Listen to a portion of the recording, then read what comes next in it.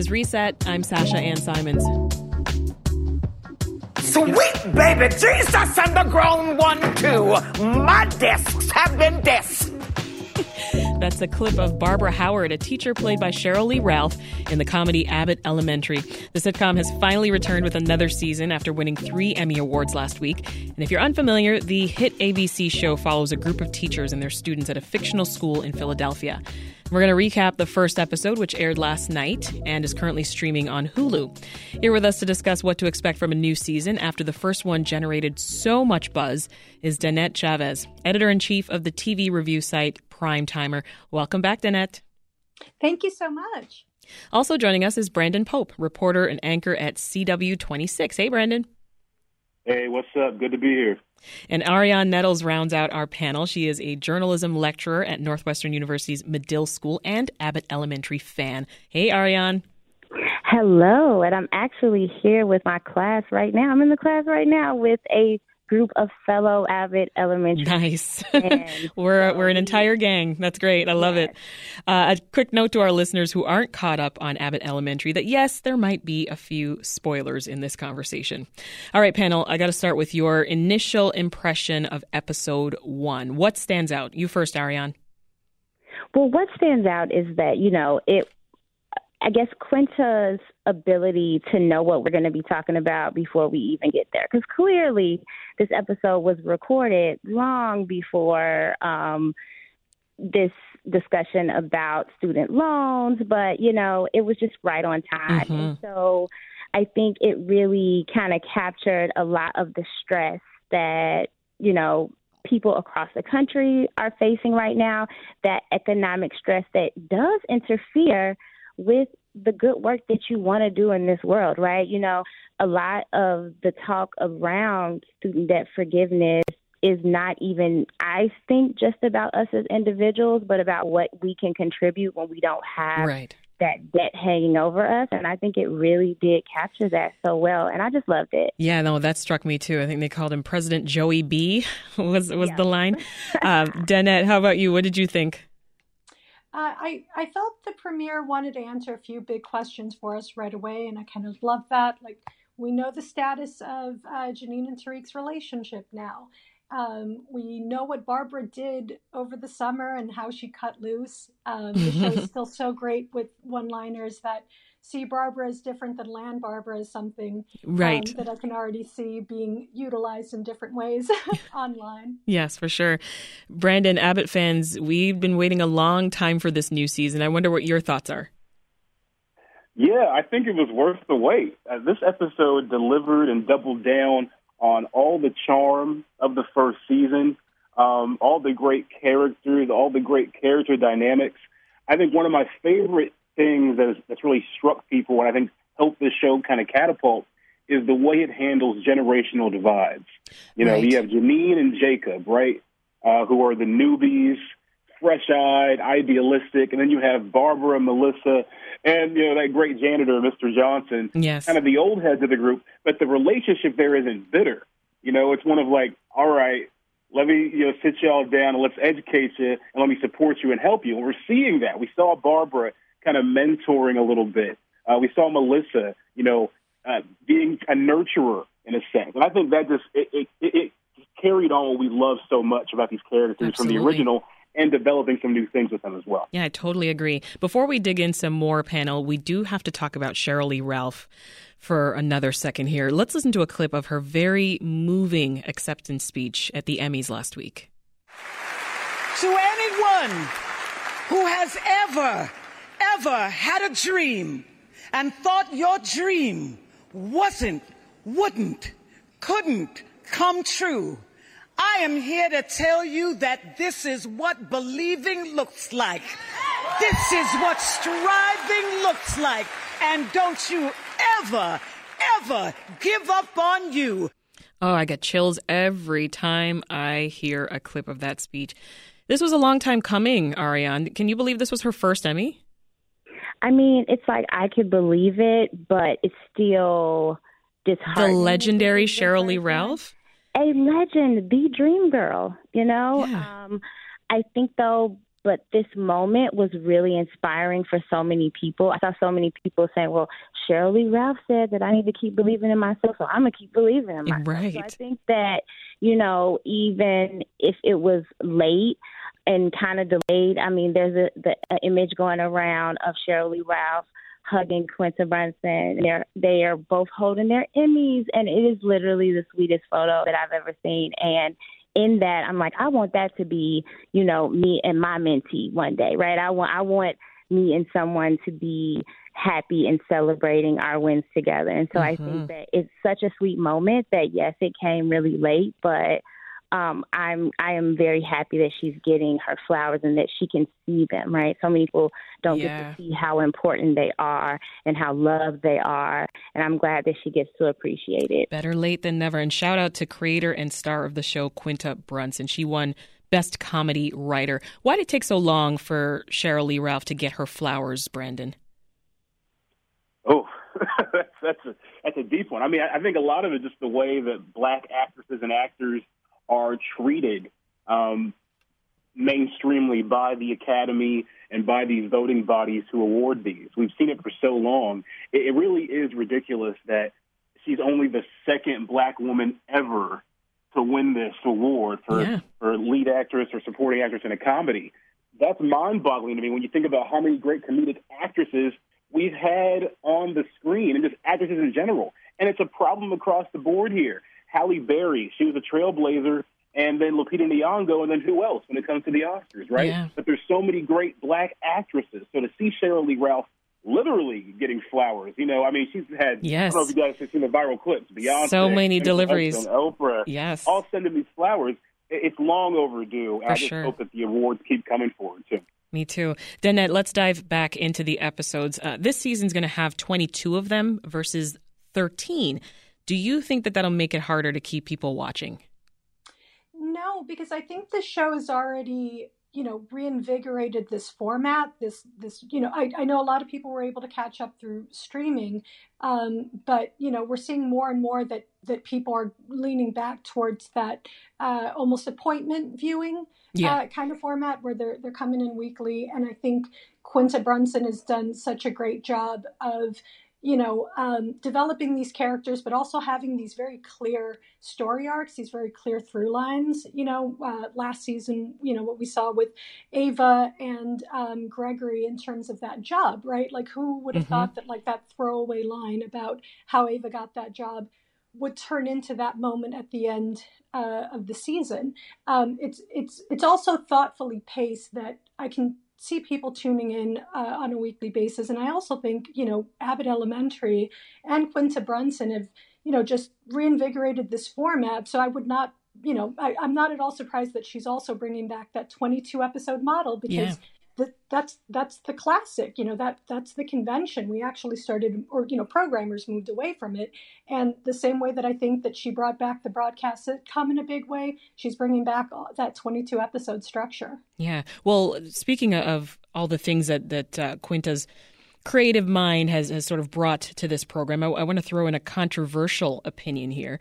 One critique that I've heard about Abbott Elementary is that it's a documentary style show that doesn't feel like it needs to be a documentary style. Like the ensemble is just so good as it is. I'm curious what you think, Arionne. I really disagree with that point of view. Me too. I crack up laughing out loud. And I say that as someone who loves to laugh. I love to laugh at TV, and I love TV that literally makes me laugh out loud. And when, Quinta turns and looks at the camera and does that little... Those are the best parts. The best parts. Are some of the best parts, honestly. And it's the same with all of the characters, right? That's when they really, to me, feel like real people, because those little smirks and those little looks are reminiscent of people I know, right? Like, I know a Miss Barbara, okay? I know all of these people. And so that is usually when I kind of fall out laughing in the room all by myself. My son is probably like, what is she doing? And so I think that, that's what makes it so special. And those are the reasons why we liked The Office, and this is unique and it's something different, and it really does work for this show. I couldn't agree more. What do you think, Danette? Do you think they should get off of the documentary style or stick with it? I think if any, when we think about The Office and Modern Family, I think if any of these shows actually has a premise that actually lends itself to the mockumentary format, it's Abbott Elementary. Because think about Steve James, right? The documentaries that he's done on, schools right here in Chicago. So like it makes much more, just logically, It makes much more sense to me that a documentary crew would follow this group of people versus a small paper company in Pennsylvania. Exactly. So Brandon, Arionne touched earlier on just, the mention of student loan debt and how that reflects everything that we're actually going through right now in real time. A lot of real social issues are just, I find, packed into Abbott Elementary. They touched on accessibility and inclusion themes last night as well. We saw second grade teacher Janine, who is Quinta Brunson's character, be late on rent. She's going through a breakup. Her car gets booted. Does any of that make the show less funny to you, or is it just more relatable? I think the relatability actually makes the show funnier. It kind of goes into that mockumentary style. Mockumentary brings the viewer in on the joke, but also brings them into the lives of these people. And we're dealing with something here, the education system, that all of us have had to go through. So we can relate to almost every character. We can relate to the kids. We've had teachers like Miss Barbara and teachers like Janine. We've had our own situations with trying to maintain a job that may not be paying well and, trying to deal with relationship issues and struggles with that and still show up as your best self for these people who are depending on you. All of that stuff helps put you into it. And also, once you're fully in, that just makes the laughs hit harder. Because when they hit you with a joke, it just adds that levity, right? And we can all relate to these things, but sometimes the best way to deal with it is to laugh a little bit. If you're just tuning in, I'm Sasha Ann Simons, host of Reset, and I am talking to Brandon Pope, Danette Chavez, and Arionne Nettles about the sitcom Abbott Elementary and what we're thinking about season 2 after catching the first episode last night. All right, so during the press tour, Quinta Brunson teased about there being a guest star in the season 2 premiere. I love the fact that we now know that it was the beloved Philadelphia Flyers mascot, Gritty. Let's listen to a quick clip. I've managed to get the only celebrity that matters to come surprise our kids on the first day of school. America's favorite orange furry sweetheart, Flyers mascot, Gritty. Yes! You should have said that as soon as you stood up. No need for those other words you said. Yes, Janine. The kids are going to love this. Yes. I know, right? I don't get Gritty. What's not to get, Gregory? I just love how this show has such a sense of place, right? This isn't just a random city. It's Philly. Right, Arionne? Yes. And, as someone who is Chicago's biggest fan. Yes, you are. Yeah. And I can recognize and appreciate how place has become its own character in Abbott Elementary, right? These are Philly teachers. These are Philly kids, and I think that makes it feel even more special. And, growing up in Chicago public schools, I always felt like a CPS kid, right? Like I was a Chicago kid. And so I think that is what makes it even more relatable, because how much these kids would appreciate a home team mascot. Yeah, right? For sure. That is a big celebrity. And so it just makes everything more special. Yeah, speaking of the kids, one thing. Yeah, go ahead, Brendan. I was going to say one of the cool things I saw last night during the episode, there were bars in Philadelphia that were playing the Philadelphia Phillies game on one TV and then Abbott Elementary, which is on at the same time, on other TVs. So, people in Philadelphia are really embracing this show, which I think is really, really amazing. And they lean into it. I think that's really cool. That is awesome. That's where Quinta's from. And, this is loosely based on her life, with her, I think, first grade teacher, which is pretty darn cool, that connection coming full circle. Well, Arionne brought up the kids. Danette, I wanted your opinion on this, because one thing I love is the kids that they use in this show. They're not actors, right? It's not heavily scripted. They're just getting to be kids, getting to be their silly selves. Any other TV shows take this approach? Oh gosh. I feel like they're all child actors in other shows, right? Where this has been a thing. The thing is, they're typically outnumbered by adults in a lot of shows, right? So the kids end up acting more like adults, or like they're defined by being precocious, whereas here in Abbott Elementary, they get to just be kids. And when you also just think about like how supportive this environment must be to film in, not just for the adult cast members, but all these young kids who might be deciding for themselves that this is really what they want to do. But even if they're just kind of doing this for fun right now, it's clear it's a very supportive environment. It's probably going to be a heck of a story to tell. We'll fix Danette's connection. Any thoughts on the kids, Brandon? I mean, these kids are outstanding. I think they're so great. They're just really, really fun.